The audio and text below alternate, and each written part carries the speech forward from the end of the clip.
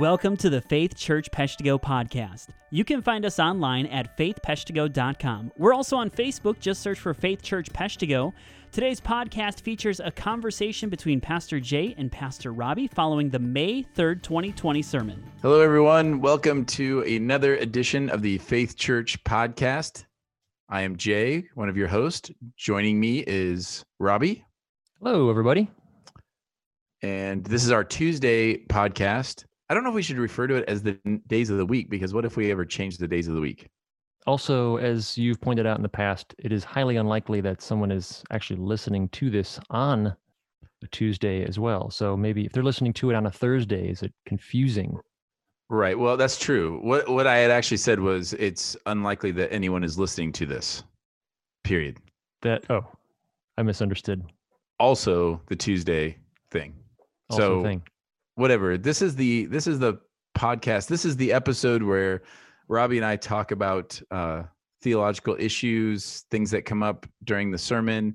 It was all born out of the idea that when we are listening to each other's sermons, we often have a lot of questions and have a conversation. And so on Tuesday morning, Robbie and I would often come in the office and start having offshoots and conversations. And Christoph said, "Hey, we should record this." And so that's what we're doing.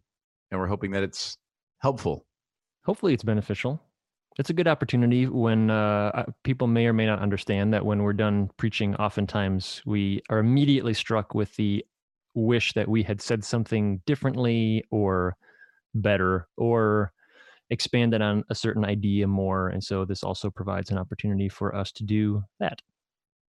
Right. And by that, Robbie means that when he's listening to me preach, he's often struck by things that he wished I had said better or differently or not at all. That is not entirely true. It's mostly true.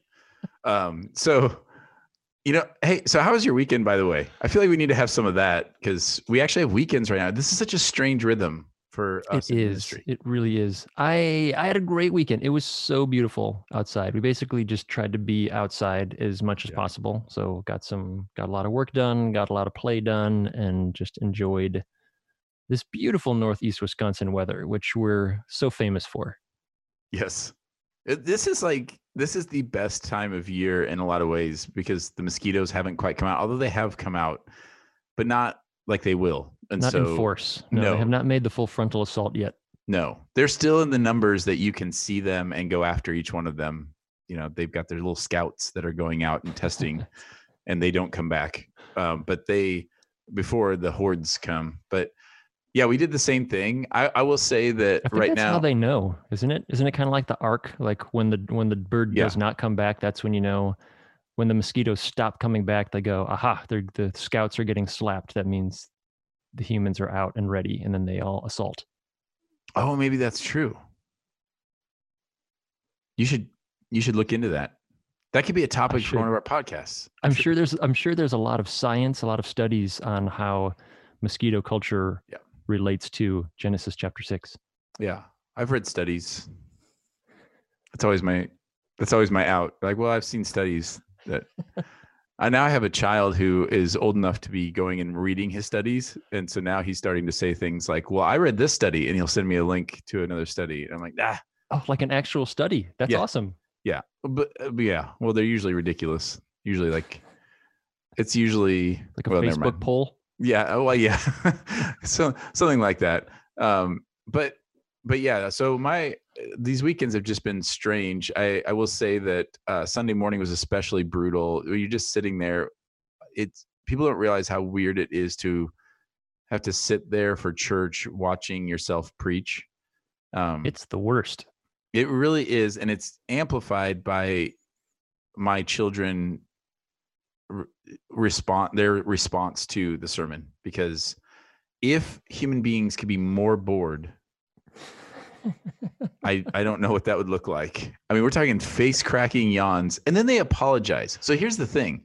They're not even doing it unaware. They know that they are communicating that this is the last place they want to be, and they still can't stop themselves. At least they have compassion. They know this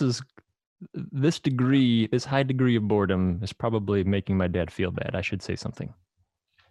Right. And nobody has to work harder than Lauren. And I love her. She is so gracious right now because she's not one of those, we've always joked that she's always said that she's not a great pastor's wife. And by that, we'd go to these conferences or we'd go to, any of these gatherings, and we'd often see, pastors' wives who are just overtly very supportive of their husbands and very, excited about them and everything. And Lauren has just never, Lauren would always be the one, rather than we'd helped with a church one time back in Colorado where the pastor's wife would sit in the front row and nod vigorously and take vigorous notes through the whole sermon. Like this is all just the greatest stuff she's ever heard. And then when I would preach at that church, Lauren would sit in the back row and shake her head intermittently. Usually, as in like in disapproval? Yeah, because I would use a story and I might misremember a detail or whatever. Or I'd get confused looks or concerned looks if I would push too hard on something. She would be concerned or whatever. But I've just always loved that about my wife. She's incredibly supportive. She just is not. She's not the. What's the word I'd be looking for? She's not a yes man by any stretch, and she's not a cheerleader type. She's she keeps it real, and so in different ways. Yeah. And she obviously wants to be supportive. So on Sunday mornings, she's sitting there and she is mindful of every move she makes because she does not want to communicate to me that this is the worst sermon she's ever heard. And so she works hard to do that. Which I feel like would be unlikely that would be what she's actually thinking. No, she's heard a lot of bad sermons from me. So it would be, I hear what you're saying, Robbie. She's heard worse than that. No, I get what you're saying there. You're right. Yeah, there have been so many bad ones. What are the odds that this would be the worst one? Yeah, it's true. So I don't feel like that's what I said. This has been super encouraging. Which, by the way, one other thing to point out about this, I don't know if you're feeling any of this pressure, Robbie, but I realized that this Sunday is Mother's Day. And this will be the first Mother's Day that my wife has ever experienced where she could actually have a full Mother's Day, where, because it's always like I'm preaching on Mother's Day. And so I still have to go about my business. I can't be doing the breakfast in bed thing. I can't rally the kids or whatever. And we've always worked really hard. Usually the Monday after Mother's Day, we kind of treat as Mother's Day, or Sunday after church, some combination of that. But this is so novel. I told the kids that we were going to have like a real Mother's Day. And one of my children said, "What's that?" And I said, "Well, okay, clearly I've not been doing well in that camp." But I think they meant on Sunday, the idea of a Sunday Mother's Day. So, right. So yeah, if you have any ideas, if anybody has any ideas, let me know. I feel safe asking for that right now because Lauren doesn't listen to this. So that's good. So text or email your suggestions of how we can make quarantine Mother's Day. We might need to send out like an email to the men of the church with a few suggestions of how we make quarantine Mother's Day some manner of special. Yeah, that's a good idea. Because we kind of default to the same things, right? Like favorite restaurant, or but we can't do that. I mean, you could still do takeout from favorite restaurant. That's idea number 1. That we'll put that on the email. There you go. Takeout from favorite restaurant. All right. So, we should probably talk about other things besides our weekends. So I liked your sermon on Sunday. And I thought you did a great job. I was curious, as you were processing the holiness of God, which is kind of a big deal. What's something that impacted you or challenged you in your preparations for that? I mean, it just was so. It's such a big thing, like you said. To talk about the glory of God and this whole idea of hallowed be your name. I think what stuck out to me in the preparation was just the simplicity of the prayer is not, "God, let me praise your name." The prayer is, "God, let your name be praised." And they're they're not different things, but one is encompassing of the other. Mm-hmm. So it's certainly not less than, God, I want to praise your name, but it's much bigger than that. And so I think that was kind of a turning point in my sermon prep of, I was starting to go down the road of, okay, well, what does it mean to praise God? But then asking the different question of, what does it mean to desire and ask that God would have his name be praised among all the people? So in all the things that kind of were attached to that, and then wanting and just realizing how Jesus, in teaching us to pray in that way, is reorienting our hearts around these big desires.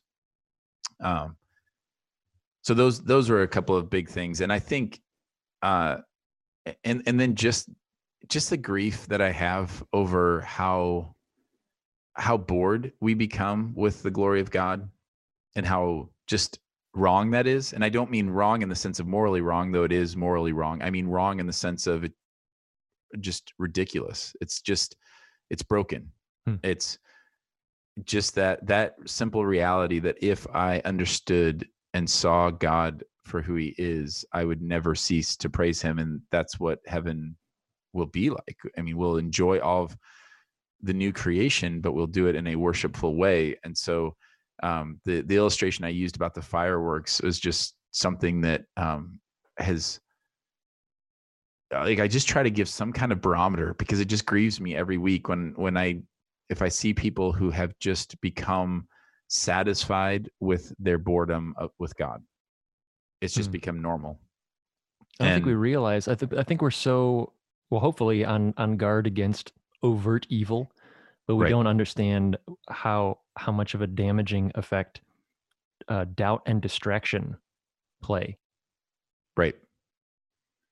Right. Well, I think, and just that we just become just content and complacent with, it's okay that this doesn't stir my heart. It's okay in it. And so I didn't really get to dive too much into it, but I did allude to this idea that I think some people, they mistake what I was trying to illustrate with saying that the little boy saw the fireworks and was so excited about them, was that I was genuinely moved by him. I thought that his awe of the fireworks was cute and was sweet, and that was meaningful to me.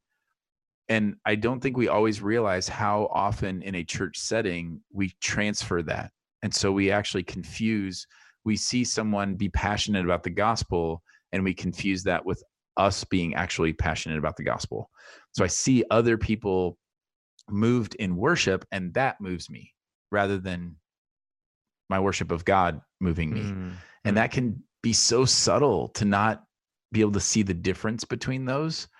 But it's a real difference. So I can see that working itself out in books that I read, especially biographies. Like I can get really pumped up on somebody else's deep love for Jesus and sacrificial life, and I can confuse that excitement about what they have done and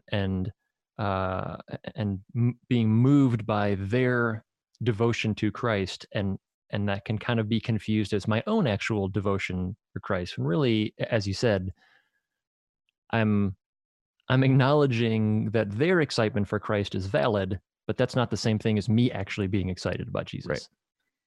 And I don't know that's a fine line between those things, because we are to be stirred up by one another. The other people's faith should move us. And so I don't want to somehow communicate that that's wrong, because that's one of the big reasons why we're called to be together, because we are an encouragement to one another.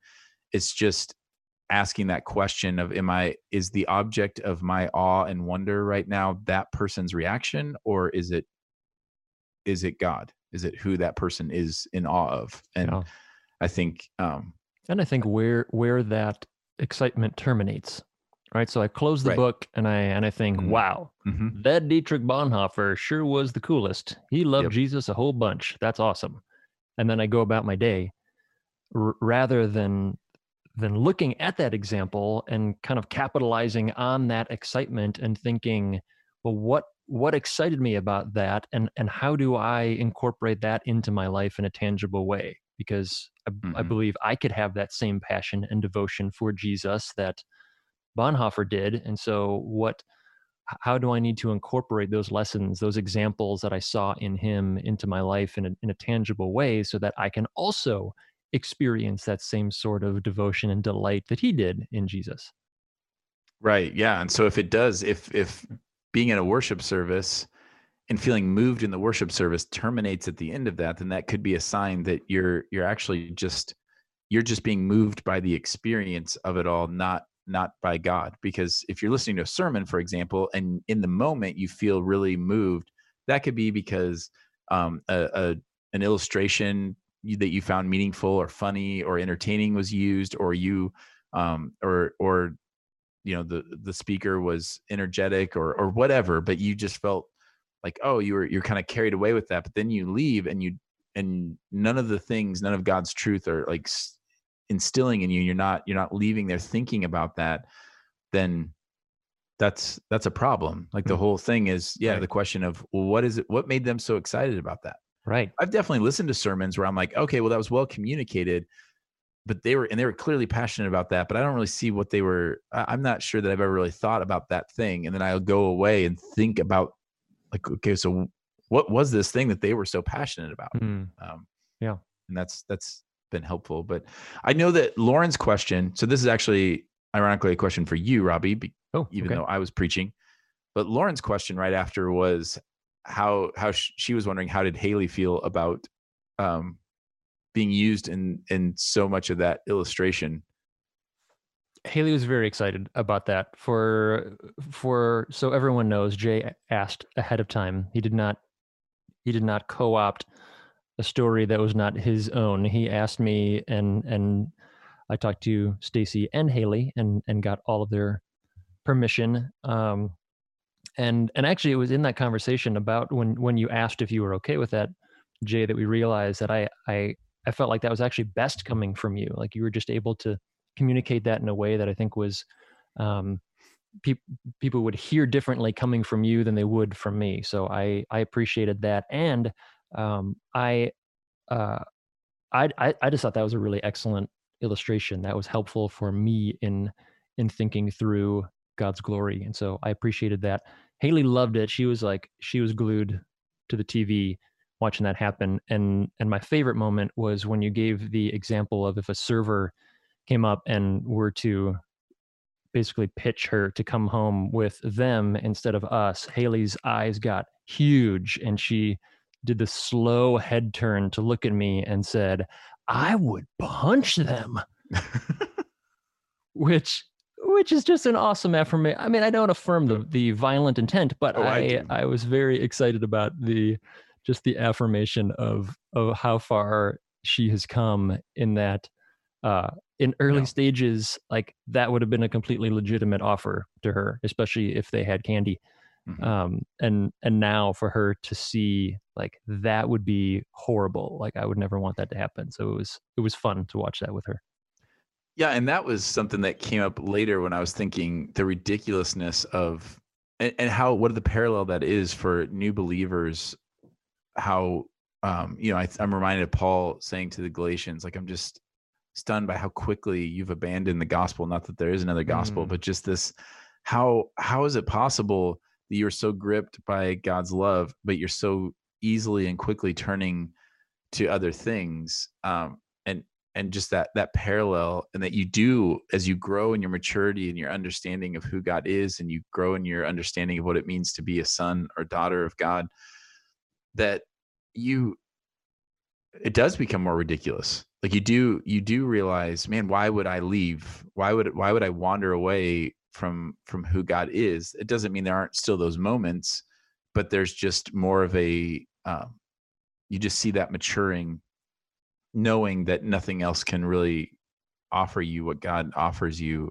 But yeah, that doesn't mean there aren't moments of doubt though as well. There aren't moments where as secure as Haley feels in the family, she certainly has moments where she questions that, and her heart wonders, well, do I really belong? Do I really fit in? And it just provides another opportunity for us to affirm that, but also gives me a picture of how often my heart has a tendency of doing that towards my Father, and that as soon as I get that affirmation of my Heavenly Father saying, "You are mine, you belong to me," I can slip into moments of doubt and feeling like, yeah, but really, like, do I deserve this? And what if I lose this? And so there's tension in that.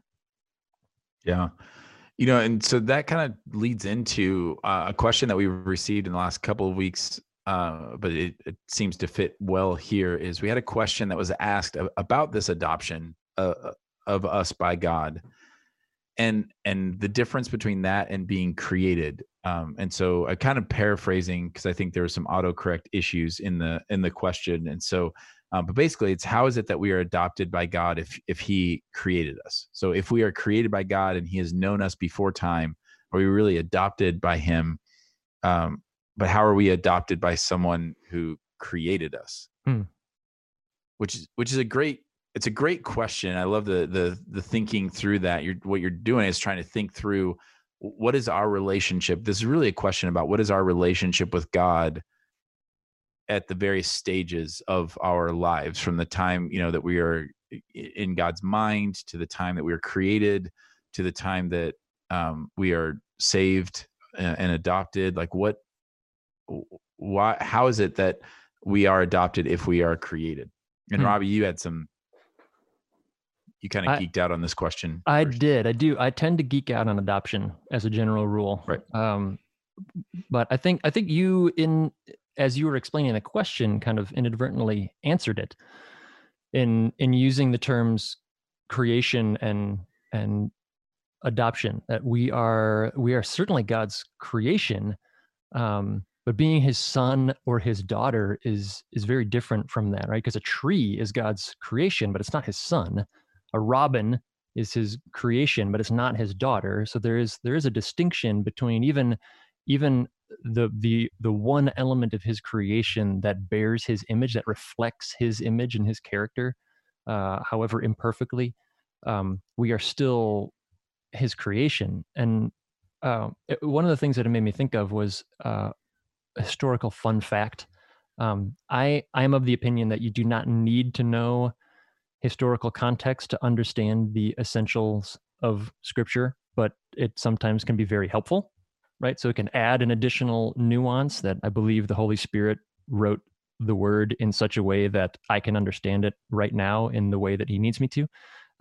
But sometimes it can add an extra layer of nuance and understanding. And so one of those things that I think is fascinating is in Galatians, Paul references adoption, and he kind of gives what to our ears sounds very strange when he says, like, well, a child, when they're a child, is no different from a slave. And you think, wait, what? That's because in Roman culture, at least my understanding of it, not being a historical expert, but my understanding of it is that your own natural born child was not legally your child until you adopted them. So they were not your heir. They were not legally a part of your family until you adopted them. So your biological children were not a part of the family until you took that additional step, which I believe, but I'm not positive, was around 12, typically, that decision would have to be. You'd have to decide, is this child actually going to be a part of my genealogy?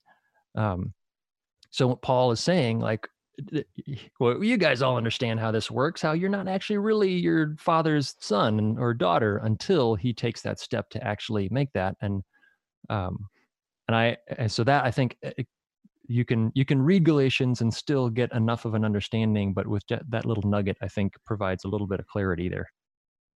Yeah. So in so many ways, the adoption is the real thing. The adoption is the more real. We don't usually think of it that way. No, we don't. We often think of adoption as, well, that's the plan B. If the real plan doesn't work out, then adoption is the plan B. But biblically, adoption is plan A. Like, that is the idea that we are created, so we are God's creation. But then He determines to adopt sons and daughters to share in His inheritance. We're given something greater than we had before as just being a part of creation. And I think where we get confused in this, or sometimes it gets confusing, is we equate being created by God with children, being his children, which, Robbie, you already mentioned that's, God he creates trees, he creates dogs, he creates robins. I thought that was a good illustration because we have people named Robin who are actually his daughters, but that's not the same thing as the bird. It's true. Robin. That's true. Also created by God. Also created by God. But I think it's this thought that, or this understanding that being made in God's image does carry with it carries value. So there's a general sense in which God loves his creation. And so there are these phrases that we use like, well, we're all children of God. And the Bible actually says like, no, you're, John 1 makes it, pretty clear that it's whoever believes in him, God gives right to be called children of God, and who are born not of blood, nor of the will of the flesh, nor of the will of man, but of God. And so there's this sense in which we are created, but then we are born again, born of God, through Jesus Christ, and reconciled to him, adopted by him, and given a firstborn inheritance. And so it's just this amazing thing that is beyond what we are as created. And so all human beings are created in the image of God and therefore have that value.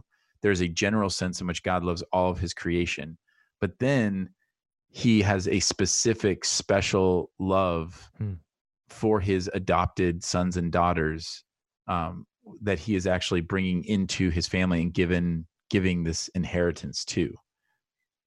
And that inheritance is what truly makes it extraordinary, because it's not just being a part of the family generically, but you are given, you become heirs in Christ. You become heirs in like a firstborn son, which is pretty extraordinary. Yeah, I would agree. That is incredibly extraordinary. So I hope that that's helpful. If people are struggling with that idea of how is it that, what does God's adoption of us mean? And that continues to be an issue. I remember when I preached through Galatians and the idea of, well, being a slave to sin, but we are sons and daughters, and but also we're referred to in Scripture as slaves of Christ. And Paul talks about being a slave to Christ, and all of those metaphors and word pictures can sometimes, like when we think deeply about it, our human minds can sometimes manipulate things or confuse things. But the reality of what's happening there, the reality that God created us, but then is going even deeper and adopting for himself sons and daughters to share in his glory, not because he needs to, but because of his mercy and his grace. And it is profound, and it is undeserved, and it is incredible.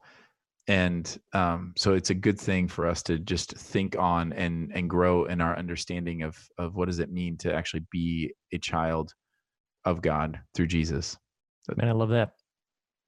You're giving me I got nothing to add to that. That's really good stuff. That's good stuff. If I say something, I'll just ruin it. Yes. All right. No, that's good. What I was actually thinking is, okay, wait a second. The question that we've been getting. Wait. I want you to say this, but I love the fact that I cannot tell you how happy that makes me that you said, I don't want to add anything to that. I would just ruin it. So what I was thinking was this.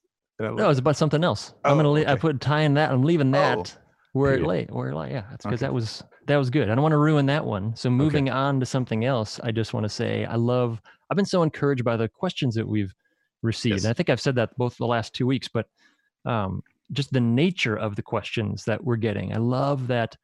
Paul says or I think it's Luke actually, it says, the Bereans were essentially better than everybody else, right? Because they actually heard what Paul said, and then they examined the scriptures to see if it was true. And I love that the questions that we're getting are, well, based on what I see in scripture, what about this, right? Or, hey, you said this thing in the sermon, how does that relate to this other thing that I see in scripture? And I love that those are the type of questions that we're getting. If we want all the questions. So don't feel like, well, I'm not I don't know the Bible that well, and so I don't know how to ask questions like that.